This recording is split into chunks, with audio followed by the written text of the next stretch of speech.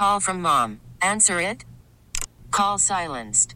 Instacart knows nothing gets between you and the game. That's why they make ordering from your couch easy.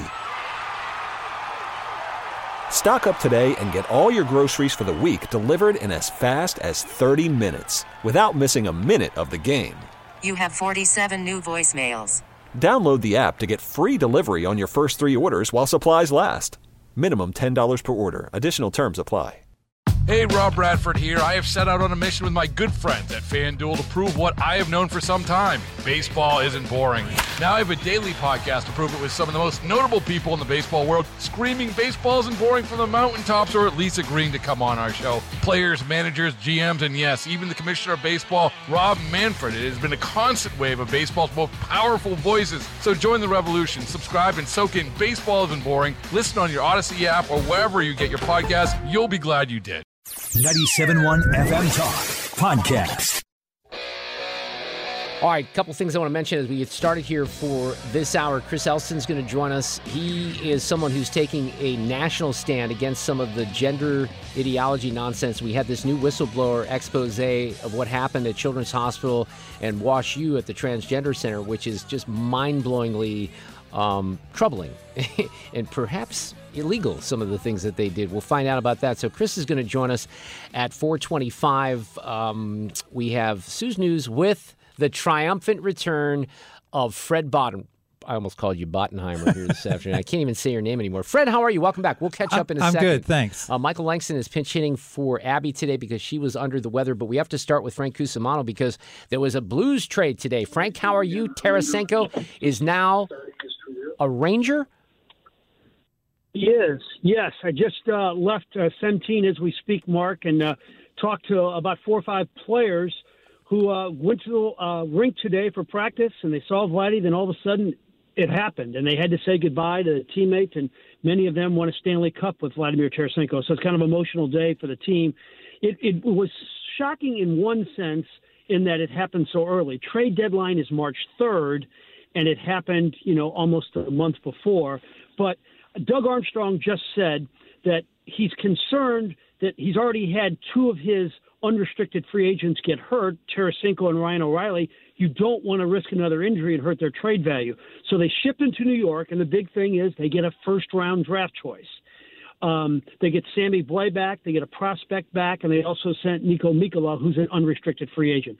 Bottom line is, at the end of this season, they were not going to sign Vladimir Tarasenko. They were going to get nothing for him, and now they get a first-round pick. So it sounds like you think it's a pretty good deal. I think it's, Potentially. I think it's a good situation. Look, you're losing a great player, and you're getting really nothing back that's going to help you in this playoff run. But as we know now, Mark, this is a retool. I'm not saying a rebuild, but it's a retool. They have to think, long-term, and getting a first-round draft choice back is quite an asset. And if they didn't do anything, he walks, and you get nothing. So how because I've lost, I'm not the biggest hockey person anyway, but how good is Sammy Blais right now? How has he performed for New York? Not well. I don't know if I don't think he's scored a goal since he's left town. Uh-oh. He's got 4 assists and no goals. But he's a fourth-line guy. He'll provide some energy and some toughness. But, yeah, he's not the chip they were looking for in this deal. It's the first-round draft choice. And this is just round 1 because we think, obviously, that O'Reilly and Barbashev are going to go eventually before this deadline too, right? I think so, unless they were to go on a tear up until the deadline and win all these games to get back in contention.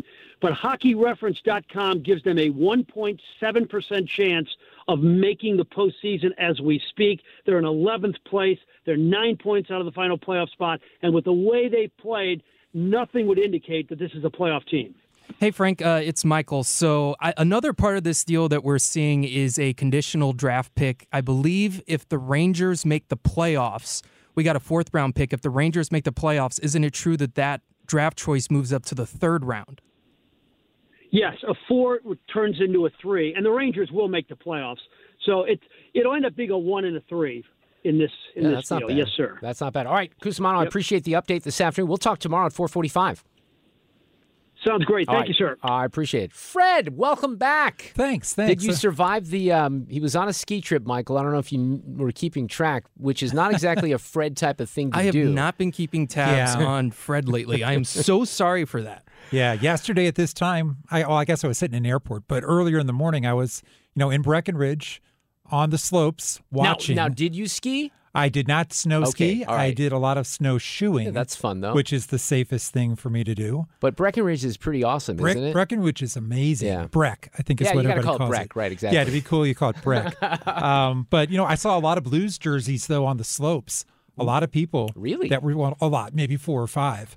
Were wearing like O'Reilly jerseys and different favorite old Blues jerseys. Well, so it was kind of cool. They'll be on eBay here in about 3 weeks, but that's okay.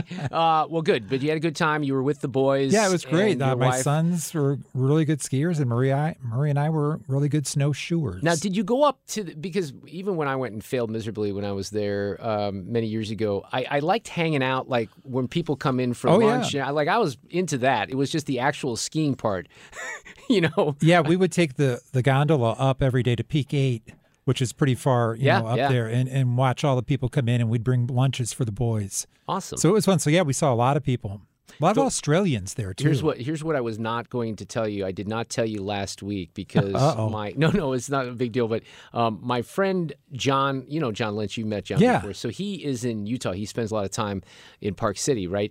So he was there a week ago. This was the day before you left, and he had one of these deals where the helicopter flew him in. It was like I don't know what they call it, but it's. Do you know, Michael, what they call that?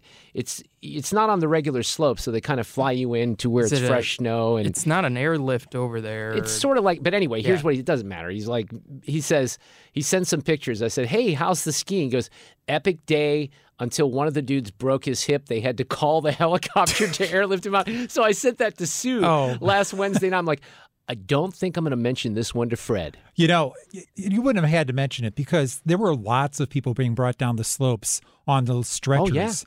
Oh, yeah. I'd see maybe 4 or 5 a day. When I was there, I saw quite a few, too. Yeah. Man, to be a doctor in Breck would be pretty lucrative, wouldn't it? Yeah, I was wondering. I guess they've got a first aid station or emergent care at every every Do they put peak. casts on right there at the bottom of the slopes? I had a nephew that got hurt last time, and they don't cast you at the slopes. They wrap you up and then tell you to go and see your doctor when you get home. Exactly. All right, let's do this. Fred's going to pinch hit here, Dave. These allegations are deeply concerning. Does the president have any comment? We're not going to comment. It's not clear messaging. No. And now, Sue's News. Brought to you by Sue. Or not today. Or not. If there's one thing that says spring is coming to St. Louis, it's got to be the opening of Ted Drew's. And today was the first day. Oh, wow. So there was a crowd at the Ted Drew's on Watson. The owner, Travis Dillon, says he put in a new freezer for 2023, and they're working on a new flavor, and he hopes to open the Dutchtown location on Grand and Merrimack as soon as possible. So that's pretty cool. I look forward to that. I think my favorite is a cookies and cream concrete. That's what I do. Well, I'm looking for the date for Fritz's Frozen Custard, a fine sponsor of this show, and it's usually in March, so I'm not exactly sure what it is. You know what I looked up yesterday just because I was curious and I didn't know? This kind of ties in with spring. I'll do this as a quiz. Do you know when we head into daylight saving time? No. It's that first weekend of March. It's like... Really? Yeah. Can't come soon enough. Wow. All right. Now I got to check that. It's the second weekend. It's the 12th. So, but still, it's coming up soon. It's about a month away. That's great. Hey, did you hear this? There's a 9-year-old genius in Pennsylvania. I think he's in Harrisburg, Pennsylvania. His name is David Belogan. I guess I can't pronounce it, so I've been ruled out as the genius. But listen to him. He's 9 years old and he just graduated from high school. Yeah, I saw this on a monitor yesterday, but I did not hear what he sounded like. This is him? Yeah. Here it is. Well, we're looking into Ivy League colleges right now. Duh. Aren't we all? And I'm looking into careers in astrophysics, engineering, software development, rocket engineering, chemistry, nuclear chemistry, website development, and robotic engineering. Mm-hmm. Wow. In the meanwhile, in my downtime, the dynamic software developer in the social media called Prime Hangout. I also started my own business called Website Insight. URL websiteinsight.com. Now he's just showing off. Come on, man. So when I was 9, I think I was collecting Hot Wheels and getting into baseball cards. When I was 9, I was trying to find ways to get the thermometer to lie to say I had a fever so I could skip school. Mm-hmm. Yeah. Good for him, though. Oh, that's great. And he says he doesn't even realize that he was 9 and graduating from high school. It just seemed normal to him. So I'm surprised I graduated high school at 18, quite honestly. He sounded kind of almost British. Did you know? I couldn't tell. He sounded like he's ethnic, right? I'm not sure. Yeah. Oh, did you see that the Madden simulation is out with its prediction for the Super Bowl coming up this Sunday? No. According to this year's Madden simulation, the Eagles will win the Super Bowl 31-17 over the Chiefs. And Eagles quarterback Jalen Hurts will be named MVP with 282 yards passing, 2 touchdowns, no interceptions, and 88 yards rushing. Here's what I love about all this, Michael. You probably noticed this too. For the most part, now it's not like no one's picking the Chiefs, but the majority, I looked at some of the handicapping today on ESPN. It's like 70% of the so-called experts out there are picking the Eagles, which I think is great for the Chiefs, by the way, because I think they were motivated by that idiot Cincinnati mayor a couple of weeks ago. And Andy Reid off the bye. Can they lose? Of course. Philadelphia's a great team. Jalen was my fantasy quarterback. I have a lot of respect for the Eagles, but you got Andy Reid off essentially a bye of 2 weeks. I like the Chiefs. Yeah, I see what everyone is saying about it, and it's kind of been proving itself right with what they're saying in that Philadelphia at the beginning was kind of seen as, oh, their record's kind of inflated, kind of like Minnesota. But then you get into the trenches, and they have played really good football. So I think it'll be closer than that. Oh, it's going to be a close game. Yeah, I for think sure. It would be. It's just whose O-line is going to hold up in the fourth quarter. And unfortunately, I think the answer to that might be the Eagles, but we'll see. Do you ever worry about this? This is like a nightmare come true for me. And there's this couple in Florida. They recently stacked their patio furniture and window screens out on their front lawn because they were power washing their house. And while they were in the back power washing, the garbage collector came and threw it all away. The couple freaked out when they saw it was gone, and a neighbor's security camera showed that the furniture was taken by the garbage collector. Wait, so wouldn't you have it in a particular, like when most of us put out our yeah, trash, you put it down at the curb or down row floor. Yeah. The couple reached out to the company, but they didn't have much luck getting hold of them until the local news got involved. And the items weren't salvageable. They were destroyed, but the company's going to reimburse them. I would hope so. The couple says it was perfectly good furniture, but it was mistaken for garbage. Go figure. So, random fact of the day. Stewardess is the longest word that is typed with only the left hand. That's if you type without hunting and pecking. Can I just say this, Fred, about the word stewardess? I'm real sorry. Quick? Yeah, you're right. Inappropriate. Good Lord. Fred, one day back and you're already triggering people. Steward would also work, but it's not that long. Flight attendants, okay? My goodness. Welcome back, though, Fred. It's great to have you. And Michael, thanks for hanging in here this afternoon as well. Don't forget, we got a Reardon Roundtable tomorrow. Jane will be here, State Representative Donna Behringer, and Mike Elam from the St. Charles County Council, all tomorrow at 3, right here on St. Louis's home for Conservative Talk, 97.1 FM Talk.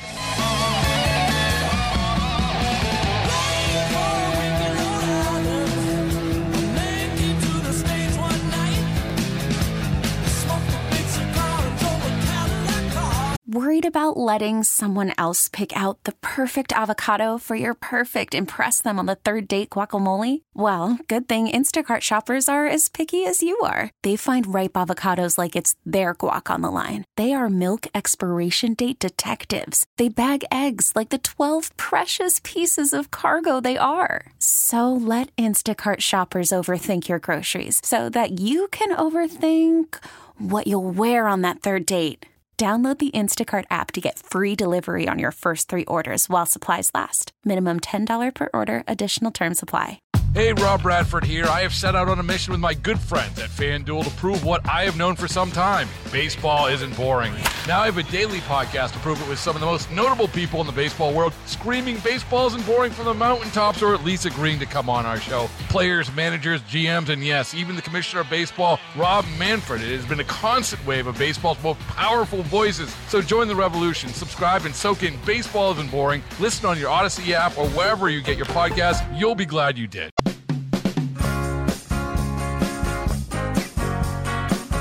Well, I just looked at the timestamp, and it was my next guest who alerted me to this major story that broke today from this whistleblower about the gender clinic at St. Louis Children's Hospital and WashU.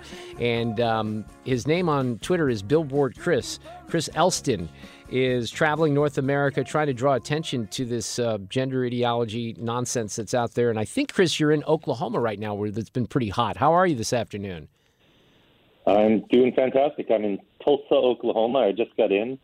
I was in Oklahoma City the last couple of days, and I'm working with legislators who are going to be banning this practice of giving kids puberty blockers, the opposite sex hormones, and doing surgeries as well. So things are doing well in Oklahoma, but we've got a lot of work to do across the rest of the United States. Yeah, and before I move on to St. Louis and some of the other stuff that's going on, I remember a couple of days ago, wasn't there a major, I think you even saw some people calling it an insurrection, of people that had gathered at the State House in Oklahoma protesting this? Yeah, I think they bust in people to protest what's going on in Oklahoma because they know that these bills are in the works. And I heard that some people even had Portland, Oregon labels on their jackets. So maybe they bust people in from Portland to come and protest this. Yeah. Well, that people wouldn't in the surprise Capitol me. making a lot of noise. So again, I don't think, well, I do follow you on Twitter now. Somebody must have pressed like who I follow. It got into my feed this morning, and I clicked on it. And when I started reading this story, and by the way, Chris, just so you know, I spent a good portion of the first 25 minutes of my show this afternoon reading a fair portion of Jamie Reed. For people just joining us, there was a piece that was posted in the Free Press, which is thefp.com. Jamie Reed, the headline, "I thought I was saving trans kids, now I'm blowing the whistle." And she says, I'll just start it here. I'm a 42-year-old St. Louis native, a queer woman, politically to the left of Bernie Sanders. And she lays out some disgusting things that happened here in St. Louis in this gender clinic, which I guess if we're looking for some positive news, Chris, is going to shine a light on this like maybe it's never been shined before, right? Absolutely. I think this is an incredible day. It's terrible what's going on, and it's shocking to a lot of people. But I've known this has been going on for a long time, and I've been trying to create awareness about this, traveling around North America. But I'm a straight white Canadian guy. Not everyone's going to listen to me. But this woman says she's left of Bernie Sanders. She herself is married to a trans man, and she's worked in a very prominent gender clinic for the last 4 years. She left because she's so disgusted with what she saw, with the lack of safeguards in place, and nobody can deny what she's saying because she left with receipts as well. She's got emails and she's got all sorts of proof. That's what's amazing. She puts some of the emails in here. She chronicles this, and she basically says that things kind of took a turn in 2020, and she had worked there until recently for many, many years. And for those people, I would encourage people to go back to the start of the show if you want to hear the monologue on this on the Odyssey app. I've blasted this out on Twitter. The first one was, retweeting Chris this morning. But it's something that people need to see. Now, we have our Senator Josh Hawley involved, calling for an investigation. She says in her piece, which is interesting, and we haven't heard from Andrew Bailey, who's our new AG, that she brought this to the attention of the Attorney General of Missouri, Chris. Yes, I love it. She's come ready to fight because she saw that all of these kids are struggling with some other mental health issue. Almost half of these kids have autism. A ton of them are depressed, have anxiety, have ADHD, have eating disorders, have terrible home life. A lot of them are in foster care. And the practice in these clinics is to simply put them straight on to these puberty-blocking drugs or the opposite sex's hormones. They even, at the gender clinic, they provide the template for therapists to sign off on. So yeah, she admits that there's a template that they created that the therapist, and she basically said the therapist involved with WashU just pretty much rubber stamped everything. Yes, they have 1, maybe 2 appointments. And they're even sending kids from the psychiatric unit, kids with severe mental health issues. One child was sexually abusing a dog. Yes. Yeah. And they just treat gender as though it's the problem and start these kids on these drugs, which end up leaving them sterile. These boys, according to Marcy Bowers, who's the president of the World Professional Association for Transgender Health, none of the boys who start on puberty blockers at what's called Tanner Stage 2, that's the beginning of puberty, none of them as adults have ever been able to have an orgasm.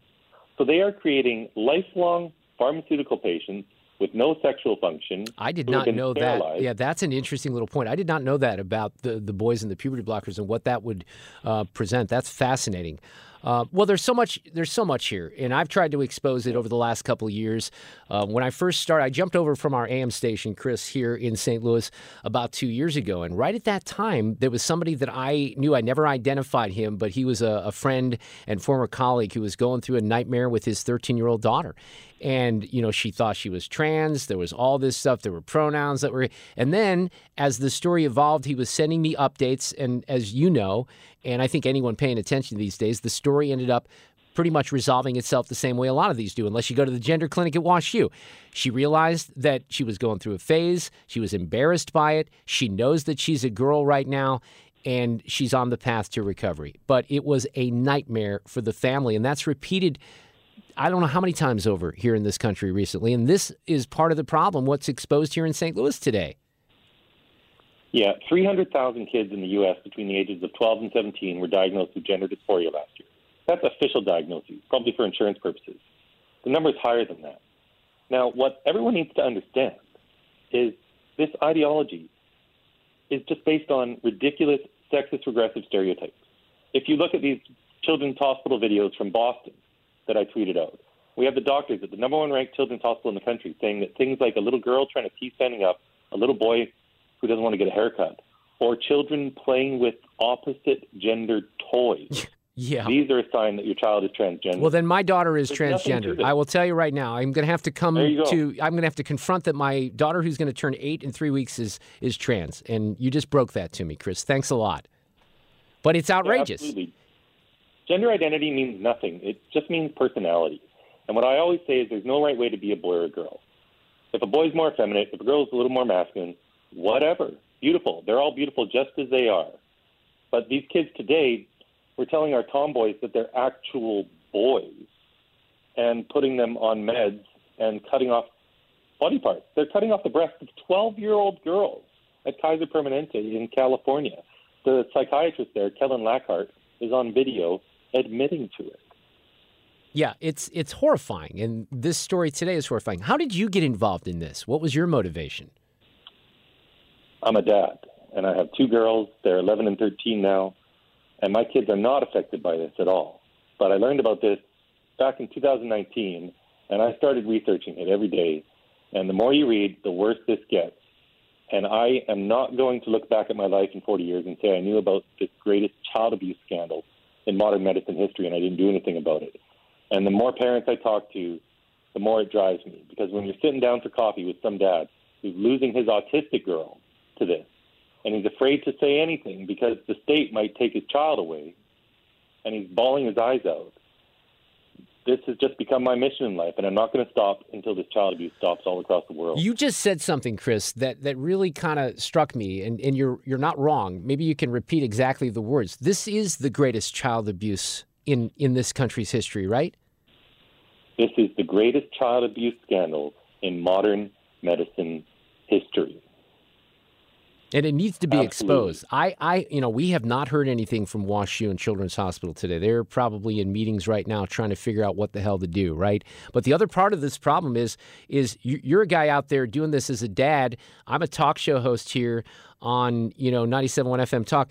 If the regular legacy media doesn't ask tough questions and demand answers from our medical school at WashU and Children's Hospital, then that is journalistic malpractice. And as you know, most of the mainstream media has been refusing to touch this. The only reason our local paper did this today is because Senator Hawley got involved and is calling for an investigation, or I'm pretty convinced they would have ignored it. Absolutely. The letters LGBTQ send most people into paralysis. And we need to stop being worried about getting called names. We just need to speak the truth. Our children are perfect as they are. What are we doing giving them chemical castration drugs? These drugs, these puberty blockers, are approved for prostate cancer, endometriosis in women, Same exact drug given to pedophiles in the past to chemically castrate them. But they don't do that anymore because it's considered inhumane. But they'll give these drugs to kids for years. They cause bone density issues, all sorts of other problems. Kids are having liver toxicity. They're getting sleep apnea. They're getting diabetes. We don't even know the effects of these opposite sex hormones and puberty-blocking drugs on their developing brain. But we do know, going back in history, all the studies into gender dysphoria, back when this just affected a handful of kids, 80 to 90% of them grew out of it. Back then, the majority grew up to be gay. So the gay community should be outraged by what's going on because a lot of these kids would just grow up to be gay, and instead they're getting sterilized. Well, you know what? And this is an undercovered story because you say that part of the gay community is outraged. Right now, do they speak up? They probably don't. But the older gay community is outraged by this. They really are. They just probably don't say it publicly. But I promise you, there's a big disconnect there. But good for you, Chris Elston, in being a hero in this. And, you know, somebody asked me, this was a couple of years ago when I posted something about this and, of course, was accused of being transphobic. Somebody said, why do you care so much about this? And my answer was because I have a little girl at the time who was 6 years old and she doesn't have a penis. That's why I care about it. And you've seen Riley Gaines come out and Bethany Hamilton now. So there are things where the tide is turning. You've seen some of these surgeons even that have come forward in the LA Times and the Washington Post saying, whoa, wait, we've made mistakes, right? So maybe the tide is turning in a very positive direction. If we have to look at one thing positive from St. Louis, Chris Elston, maybe we've done our part in bringing some of this to a stop. Absolutely. The tide is turning big time. I've had more than 10,000 conversations out on the street. I go to universities. I go to busy downtown centers. Nobody knew about this 2 years ago, and now everyone's outraged. The whole conservative movement is now going. So I'm very hopeful. I've never had one doubt in my mind that we're going to end this child abuse. It's simply a question of how many kids are harmed before we do. God bless you, Chris Elston. They can go to billboardchris.com. Billboardchris.com and follow him on Twitter. Thank you for, indirectly bringing this to my attention today as it took off, and you've seen Abigail Schreier and Barry Weiss and others nationally pick up on this story here in St. Louis. Chris Elston, thank you very much, Billboard Chris. Thank you. Let me give you a little bit more details. I read a good portion of this piece from Amy Reed this morning, but here she goes into another disturbing aspect of what happened at WashU and at Children's Hospital. She says there's lack of regard for the rights of parents and the extent to which doctors saw themselves as more informed decision makers over the fate of these children. In Missouri, only one parent's consent is required for treatment of their child, but when there was a dispute between the parents, it seemed the center always took the side of the affirming parent. My concerns about this approach to dissenting parents grew in 2019 when one of our doctors actually testified in a custody hearing against a father who opposed a mother's wish to start their 11-year-old daughter on puberty blockers. I had done the original intake call, and I found the mother quite disturbing. She and the father were getting divorced. The mother described the daughter as kind of a tomboy, so now the mother was convinced her child was trans. But when I asked if her daughter had adopted a boy's name, if she was distressed about her body, if she was saying she felt like a boy, the mother said no. I explained the girl just didn't meet the criteria for an evaluation. Then a month later, the mother called back, said her daughter now used a boy's name, was in distress over her body, wanted to transition. This time, the mom and daughter were given an appointment. Our providers decided the girl was trans and prescribed a puberty blocker to prevent her normal development. The father adamantly disagreed and said this was all coming from the mother, and the custody battle ensued. After the hearing where our doctor testified, the judge sided with the mother.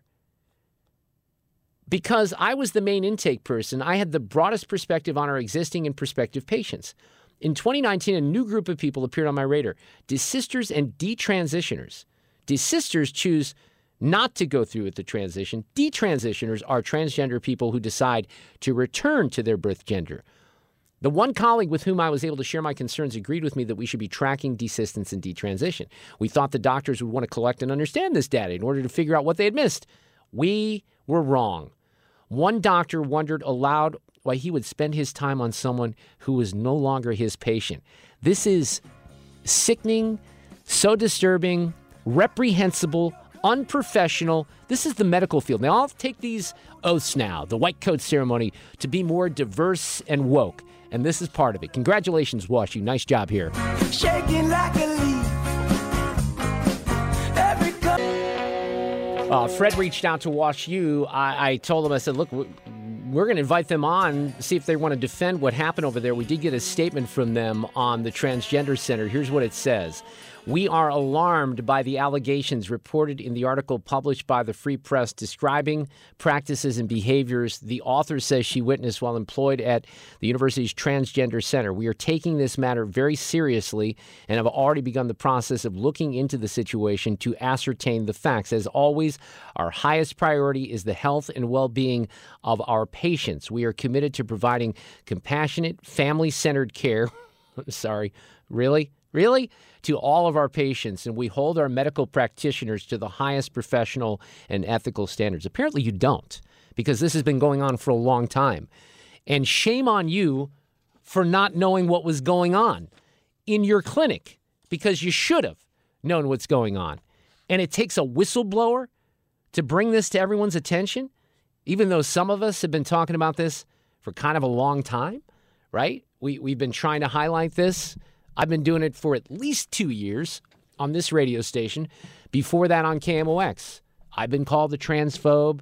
You know, you have the progressives out there. They don't want to hear anything about this. I wonder what the reaction, I genuinely do, wonder what the reaction of Lisa Clancy and Kelly Dunaway on the St. Louis County Council, who push all this nonsense, what they think about this.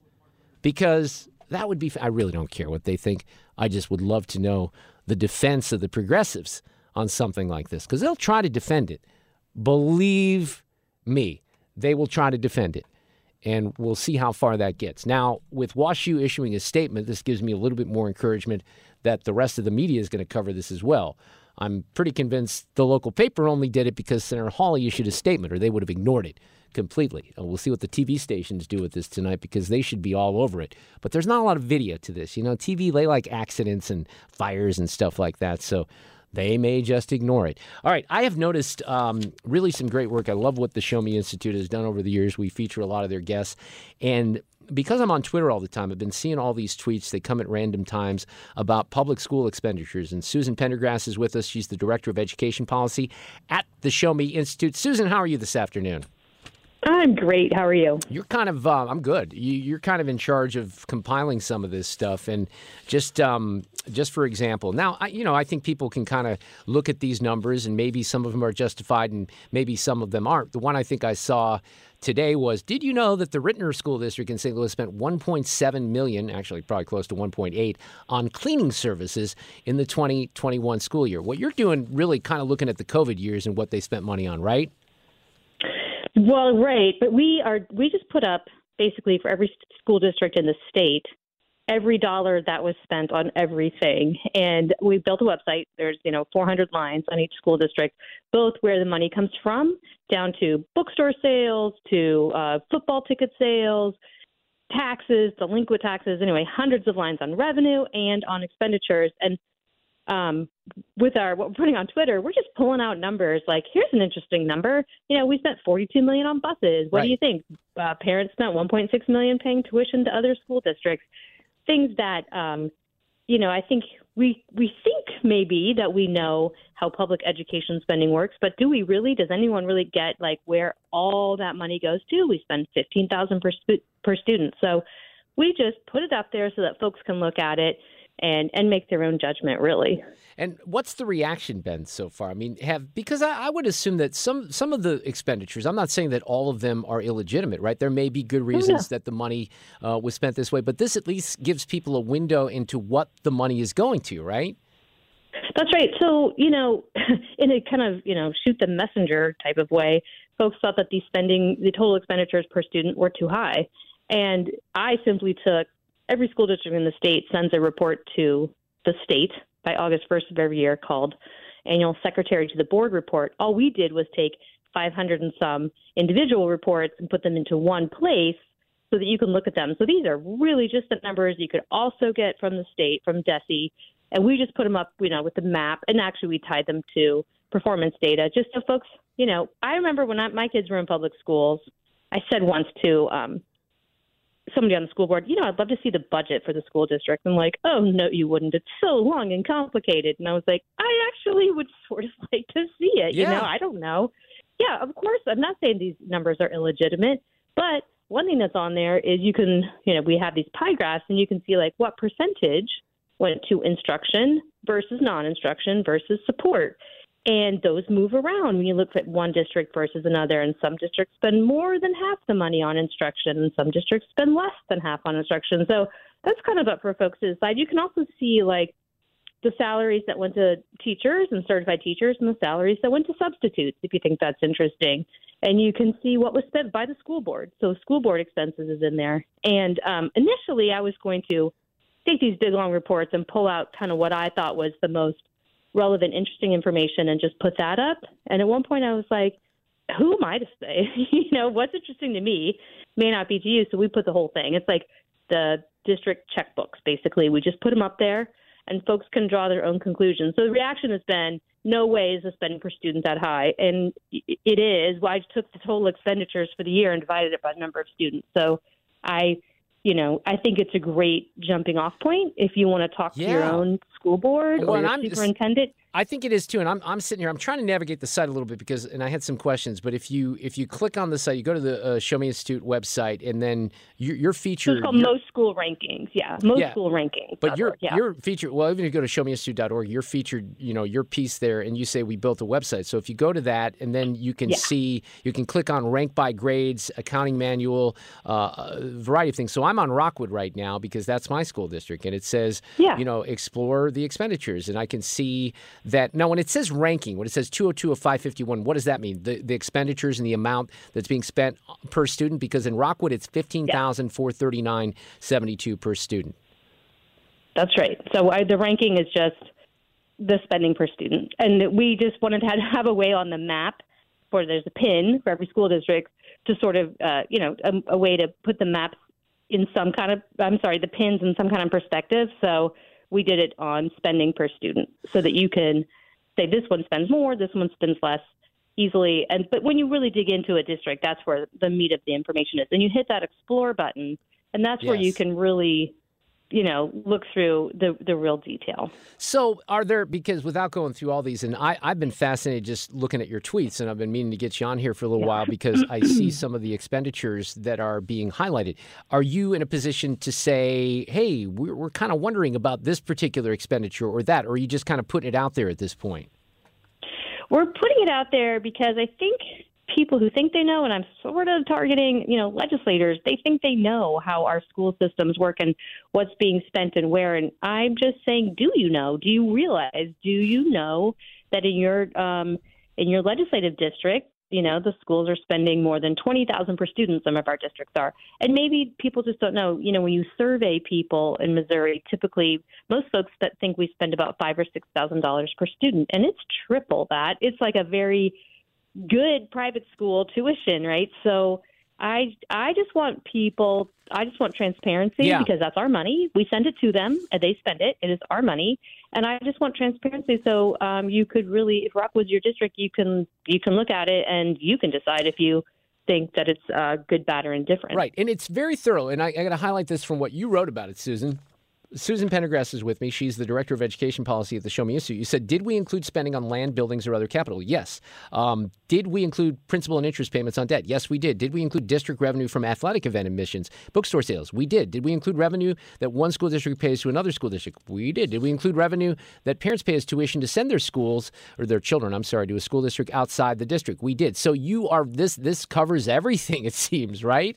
Yeah, so that's some of the pushback we've gotten is like, it's not fair to include what was spent on land. It's like that money was spent on land in your school district and it was not spent on something else. And that's all I can say. Yes, on diesel fuel, that's in there too. I mean, everything is in there, again, because I think it's hard to understand. So you imagine that there's $15,000 spent per student and you have a classroom of 20 kids. That's $300,000. Now, our teachers are probably going to get, with benefits, maybe 80 or 90 of that. That leaves $200,000 that is just like, where is it? Where did it go? Well, and see, this is where I think it would be important because, we're all I live in the real world and I have for many years. And when real world things happen, people unfortunately get laid off. We're seeing this in the tech world. Companies have to crunch and they have to figure out a way to save money or stop the bleeding, right? In government, that doesn't happen. And the money always gets bigger and bigger. So from this standpoint, we've seen some, Mitch Daniels comes to mind. at in Indiana. He's a former governor there, and he has been the president of Purdue. And he really did some very unique, creative things to save money at that university that has been seen as a model for other people across the country. But I'd love to dig down here. I don't, maybe there are cuts that take place because, sometimes there are realities. But I'd like to know exactly if those really happen, and this gives you a tool to do it. And I brought this up at the beginning, Susan, just because when you mentioned the Rittner School District, one of the tweets today about 1.7 on cleaning services 2020, 2021, I think if you dig into those numbers in particular, here's one of the biggest scams from the pandemic. Cleaning companies coming in and disinfecting surfaces. It was a scam from the very beginning, and for the most part, people didn't stop it. I mean, they kept doing the cleanings. And we had these things installed at this building on the handles that were supposedly supposed to if you press something, I'm pretty sure it was all a scam. So God bless the companies out there that made money, especially government money. But there are a lot of things that they're wasting money on, and this is money that should go to the students. And I think that's why this is important. So nice work here.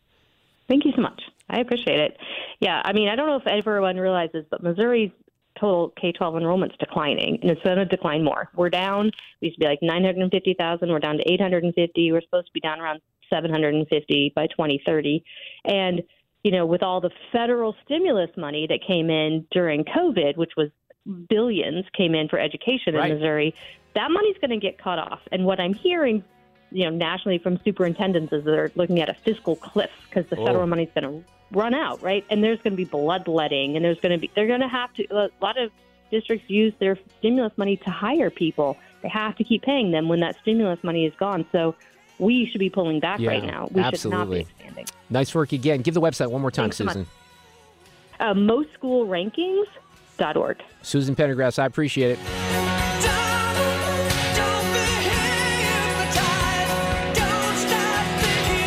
Get more at 971talk.com.